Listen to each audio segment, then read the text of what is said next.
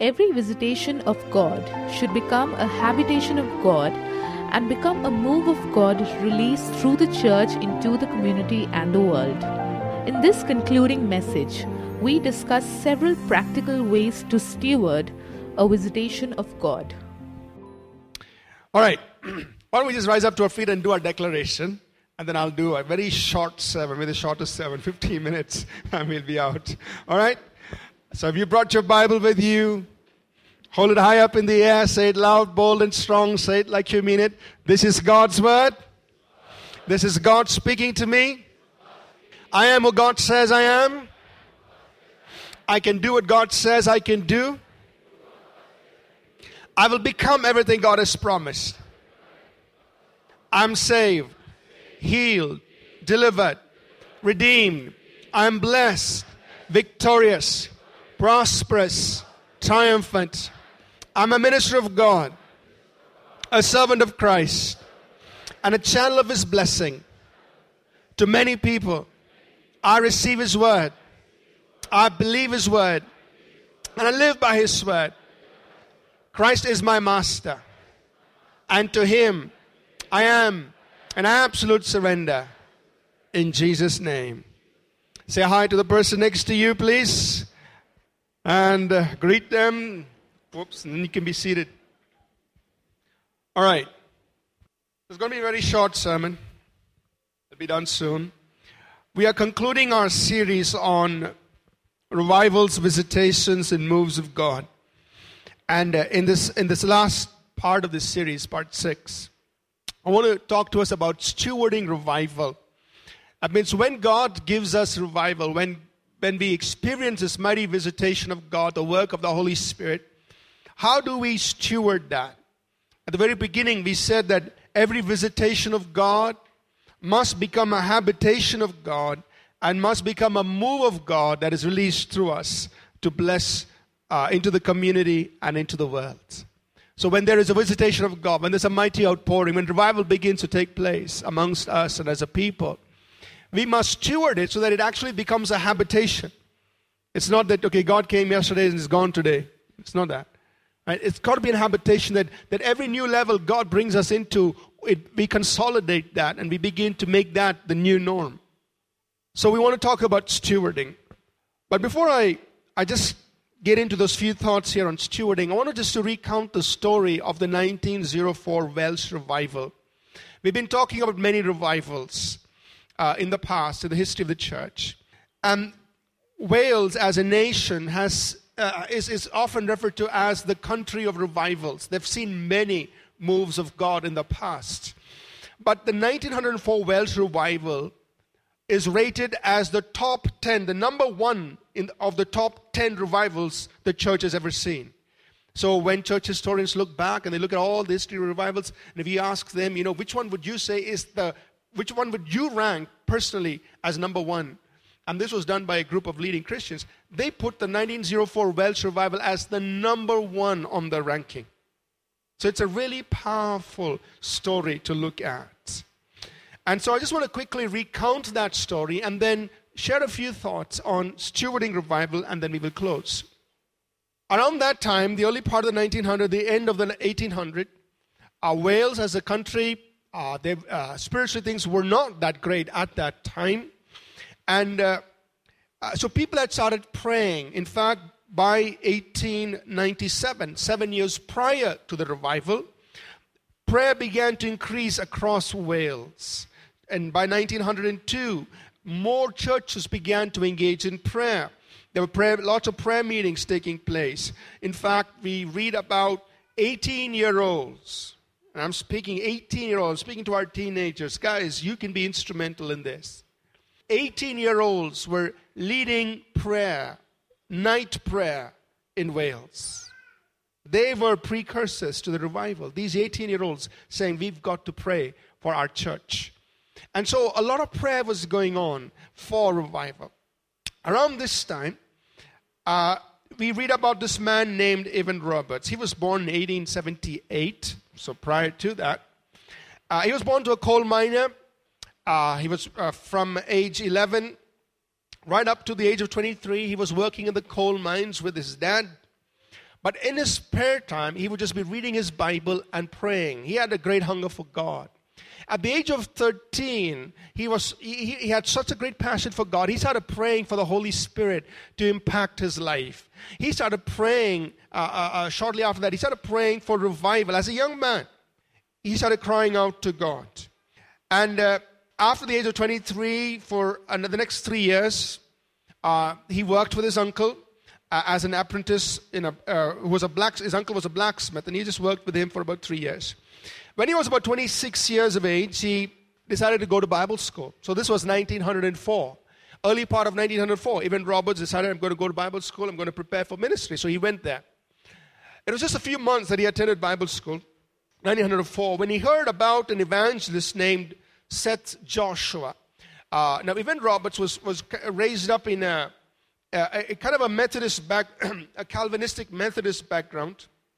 And he heard about this man, this Presbyterian evangelist, Seth Joshua, who would come to another college, who would come there to speak. And so Evan Roberts and some of the other students went to listen to Seth Joshua preaching. And during that time, when in one of those sermons, he heard Seth Joshua pray, "Oh God, bend us." Now, in the Welsh language, it simply means help us yield, submit. Oh God, bend us. And at that moment, the Holy Spirit spoke to Evan Roberts and says, that's what you need. That's what you need. So he took that prayer, he made it personal, and he started crying, "Oh God, bend me," meaning God, bring me to be an yielded, submitted vessel. Oh God, bend me. Now, God impacted his life so powerfully in that meeting there, that when he got back to Bible school, he couldn't concentrate on his studies. He just felt that the Holy Spirit wanted him to go back to his hometown, which was Loghor, a small town which is about 7 miles from Swansea. Swansea is a well-known city in Wales, in the southern part of Wales. Loghor was a small town, and his home church was the Moriah Chapel. He just felt that he had to go back to his home church, Moriah Chapel, tell the pastor that he wanted to preach. So he got permission from his principal. He went back, October 31st, 1904. He went back to his, just prior to that, he went back to his pastor. He said, "Pastor, would you let me speak? I just feel God wants me to preach." The pastor wasn't really too convinced about this. So he said, "I'll let you speak at the prayer meeting, but not at the prayer meeting. After the prayer meeting is over, if anybody wants to stay back, I'll let you speak to them." So the pastor said, we have this young man, Evan Roberts, who has something to say. Those who would like to stay back after the prayer meeting, you're welcome to stay back to listen to him. So, that was the confidence he had in this man. So about a handful of young people stayed back to listen to Evan Roberts. And this was October 31st, 1904, in Moriah Chapel. And Evan Roberts preached a very simple message. He simply gave them 4 points. He said, you must confess any known sin to God, put away any wrong that you've done to others, put whatever wrong you've done to others, make it right. Second, put away any doubtful habits. Third, obey the Spirit promptly. And fourth, confess your faith in Christ publicly. So confess your sin, put away any doubtful habit, obey the Holy Spirit promptly, confess Jesus publicly. So he started off in the evening. Nobody left. They were there till 10 o'clock. 17 of these people responded, and God was touching their hearts. So they came back the next evening, and the next evening. And the whole week, Evan Roberts was preaching to these people. Something was happening. The Spirit of God was stirring. And he stayed all week. He continued the next week. And suddenly what happened was crowds of people were drawn to this place by the Holy Spirit. People were drawn to this place by the Holy Spirit. They started coming in. And because it's a small town, the highway was blocked, the newspapers started reporting it. And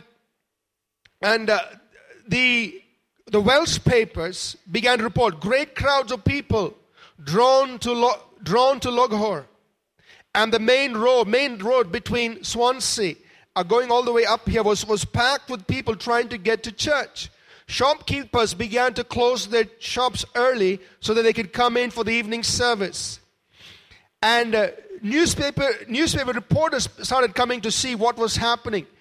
And soon people were not willing to go. The meetings took place from the evening, and they would go on through till next morning, till 4 o'clock in the morning. People never wanted to go home. Now, you can't do that even with good music. I mean, thank God for our worship team. There's nothing wrong with that. But you can't do these things with man-made programs.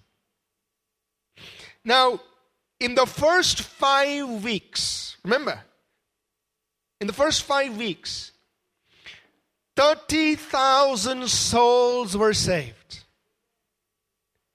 And thousands were revived. Lists of converts, of people's lives being changed, were sent to the newspapers so that they can record all of this. So all of this has been documented. And by December, and just 2 months since that, over 70,000 names were sent to the newspapers. And by March 1905, 85,000 lives touched. Cannot manufacture this. The revival fire spread all over Wales. So even Roberts was ministering mainly in the southern part of Wales, but there were young people who caught the fire. They began to move. Others began to move across the northern part, across Wales. And literally thousands and thousands of lives were being touched. And it all took place in such a short time. Now, the result of this mighty move of the Holy Spirit was lasting. It was not just, an excitement, a temporary excitement. Because 5 years later, a man named Dr. J.V. Morgan, who was a skeptic, who criticized this. 5 years later, he went to examine how many of these 100,000 converts still remain in the church. And he found out that up to 80,000 people are still in the church 5 years later. So this was not hype or emotion. This was genuine life transformation because the Holy Spirit was moving. Now look at the impact, the social impact, astounding during that year, 1904, 1905. Judges were presented with white gloves because they had no cases to try. No robberies, no burglaries, no rapes, no murders, no embezzlements, nothing. District councils held emergency meetings to discuss what to do with the police now that they were unemployed. In one place, the sergeant of the police was sent for and asked, "What do you do with your time?" He replied, "Before the revival, we had two main jobs, to prevent crime and to control crowds, as at football games. Since the revival started, there is practically no crime, so we just go with the crowds." So the council asked, what does that mean? The sergeant replied, "You know where the crowds are. They're packing out the churches." So the council asked, "But how does that affect the police?" He said, "We have 17 police in our station, but we formed 3 quartets. So if any church wants a quartet to sing, they just call the police station."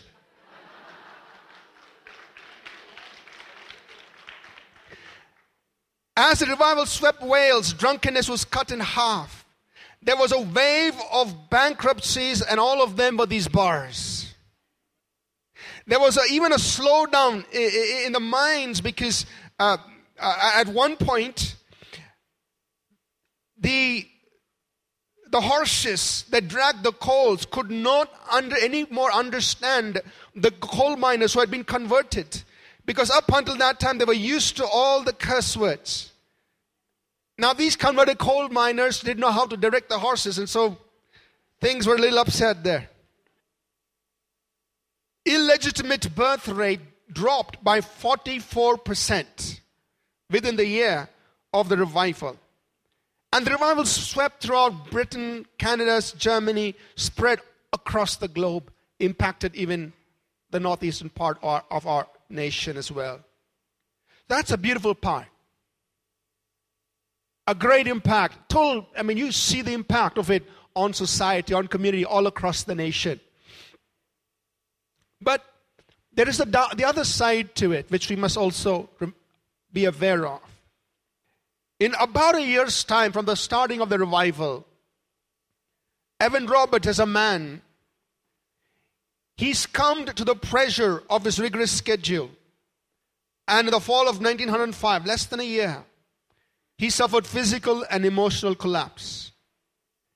The burden and the intensity of the work, and he would be preaching sometimes 4 times a day.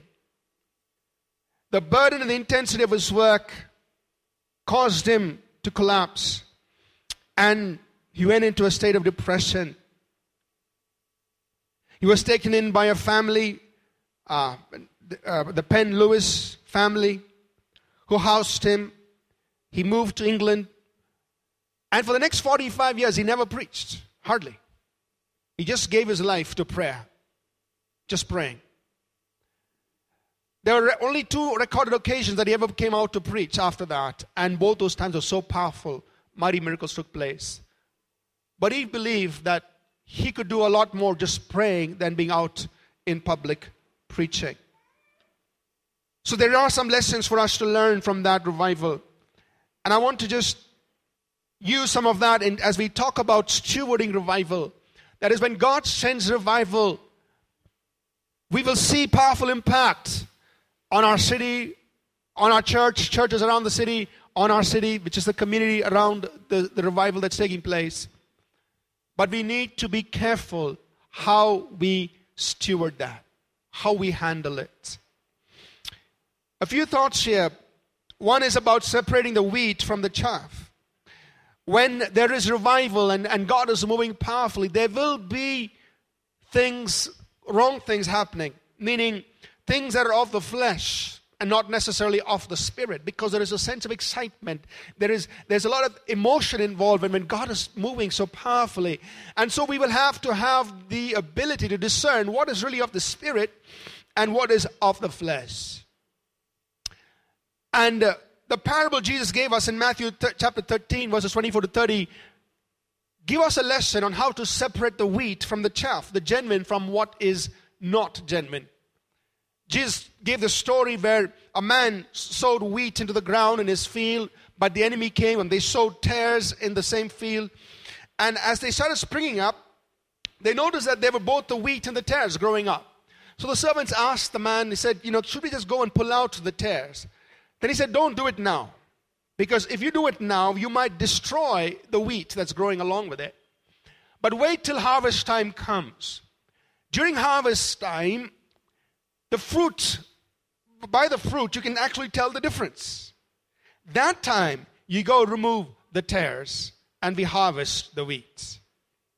So a message for us is that it takes wisdom and the right time we step in to deal with what is fleshly. We don't want to quench the work of the Spirit while attempting to sift out what is of the flesh. So we wait for the fruit. When you see the fruit, we'll be able to tell the difference and clearly separate the wheat from the chaff.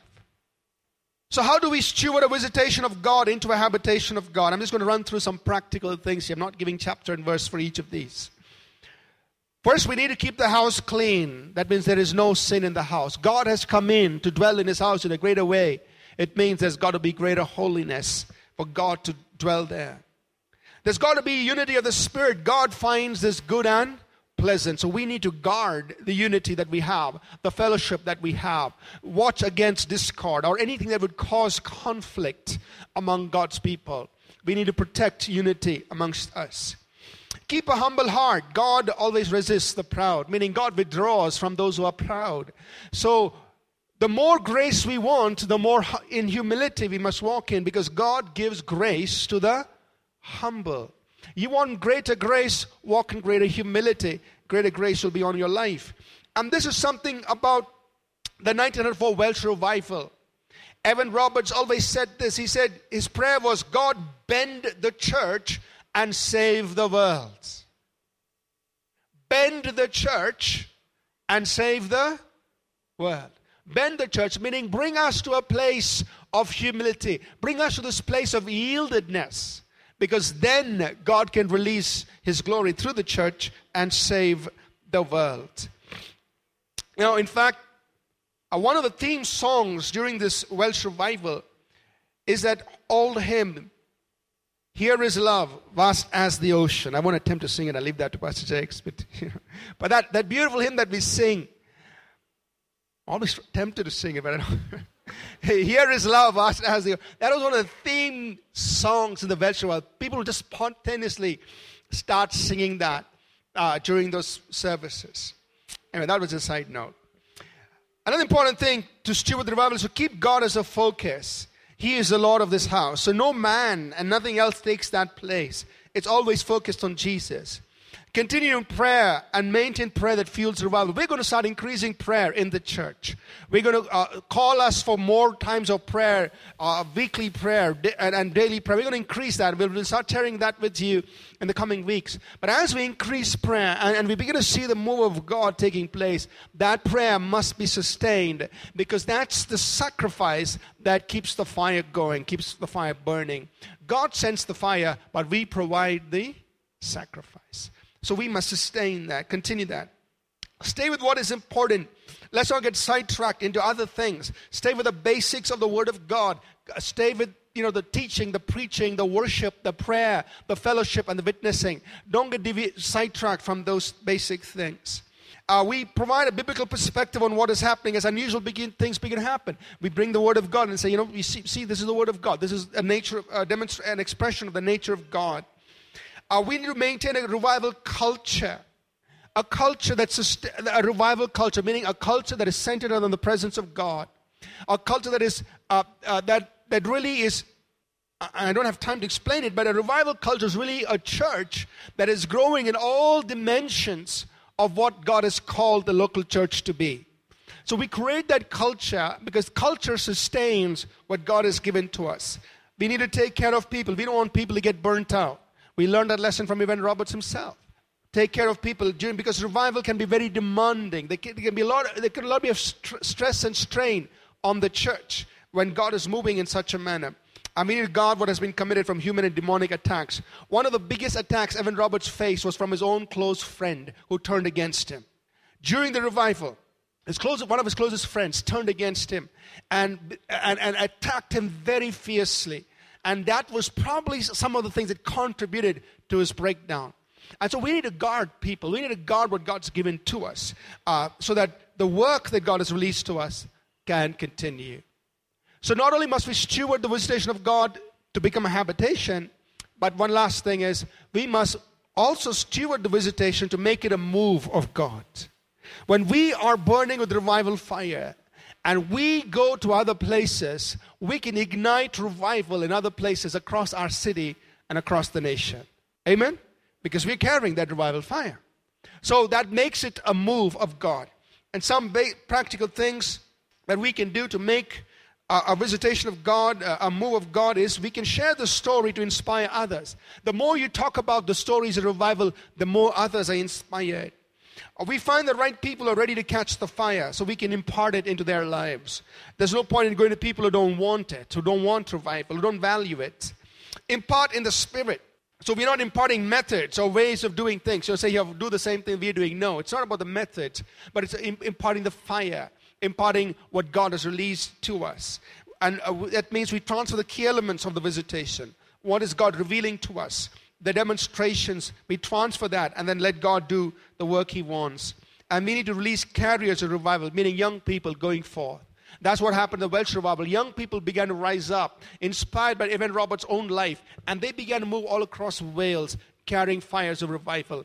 And I believe God can raise people up from our congregations to go across our nation, spreading revival fire. Amen? So, it's our turn. And the nations are waiting.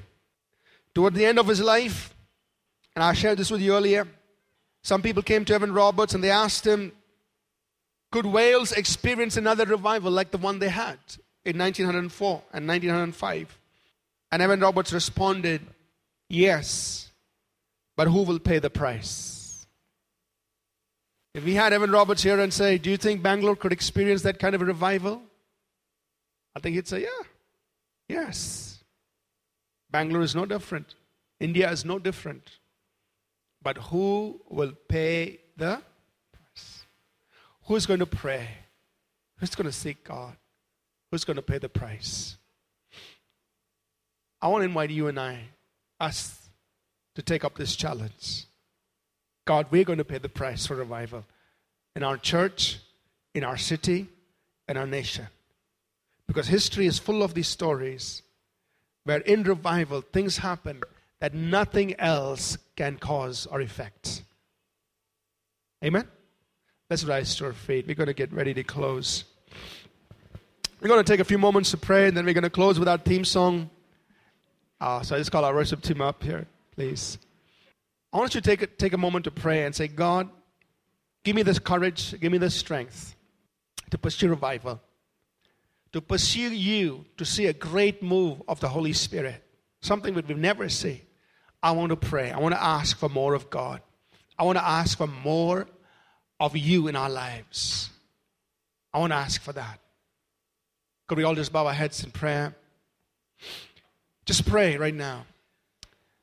Father, we've heard stories from the past of what you've done, God, of how the Holy Spirit has moved in such unusual manners, bringing thousands and thousands into the kingdom. Father, we pray that you'll ignite in our hearts a similar desire to pray for revival in our church, in our city, and across this nation. Ignite that in us, Lord. Holy Spirit, we invite you. Flood our lives. Flood our church. Come upon us, Holy Spirit. Before we sing, I just want to take a moment to pray. If there's any person here that you've never given your heart to Jesus Christ, but this morning, in the midst of all that's happened here, there's something prompting inside you saying, I need to get right with God. My life is not right. I need to get right.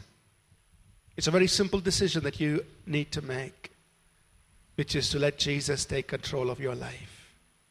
Let Jesus, the one who died for you and me on the cross, who was buried, who rose up again, who's alive today, let him take control. Let him forgive all the wrong you've done. Let him make you a brand new person.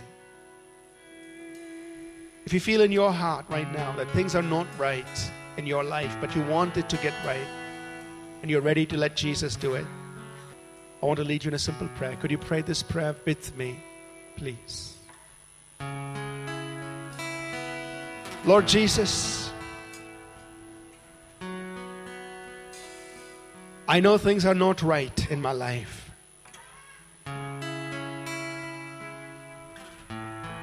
I ask you, Lord Jesus, to come into my life, make things right, forgive my sins, make me a new person, and help me follow you all the days of my life. May I ask this in Jesus' name. Amen. Amen. Shall we sing that song, We Have a Vision? Tell your neighbor, we have a vision. Have a vision. All right, let's sing it.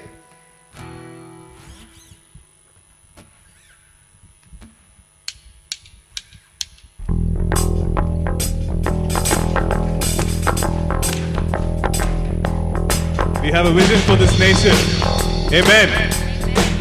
To be salt and light in this city. To be a voice to the nation and to the nations. Are we ready to declare it? Are we ready to declare it? Are we ready to declare it? We have a vision. for this nation. We share a dream for this land. We join with angels. Celebration. By faith we sing revival to this land. We have a vision. We have a vision for this nation. Yes, Lord, we declare it. We share a dream for this land. We join with angels in celebration. By faith we speak revival to this land. Where every knee will bow, where every knee shall bow, worship you, King of Kings, Lord of Lords. Every tongue confess that you are Lord. Give us an open heaven, anoint our Praise this day. Move your soul and across this nation. We have a vision. We have a vision for this nation. Sweet town. We share a dream for this land. We join with angels. Celebration. By faith we speak revival to this land. Every knee will bow and every knee shall bow and we worship you. Worship you. And every tongue confess that you are Lord. Give us an open heaven, anoint our praise this day. Move your soul and hand across this nation. Okay, what's the vision? It is given us to be the salt and light, the city of Bangalore. Amen. And a voice to the nation and to the nations of the earth.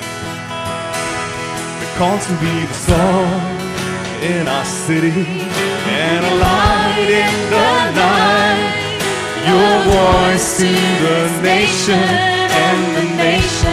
Called to be the salt. We're called to be the salt in our city and your light in the night. Your voice to this nation and the nation. With revival fire in our hearts. With your fire in our hearts. Lord, let your kingdom come. Your will be done on earth as it is in heaven.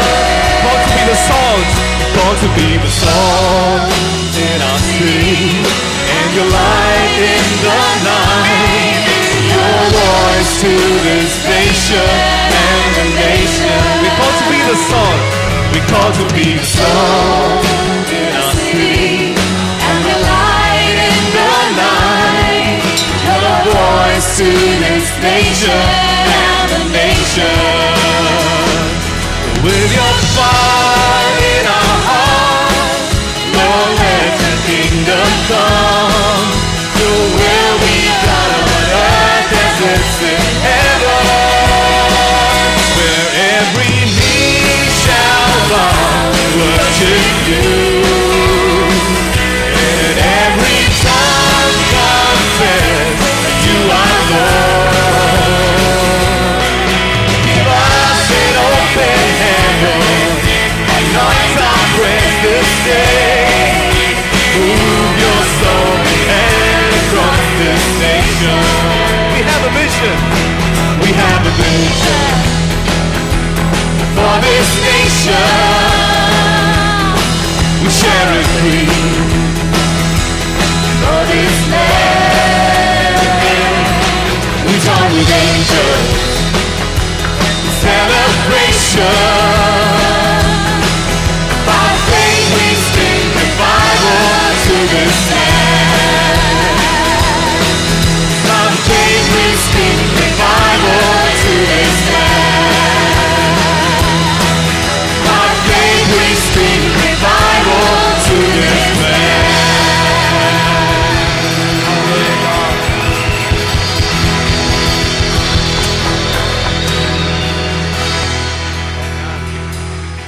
Amen. Amen. By faith, we speak revival to this land. Amen. God bless you all. We trust that this message was a blessing to you. We'd love to hear from you. You can email us at contact@apcwo.org. Also, visit our website www.apcwo.org for additional resources. Thank you for listening, and God bless you.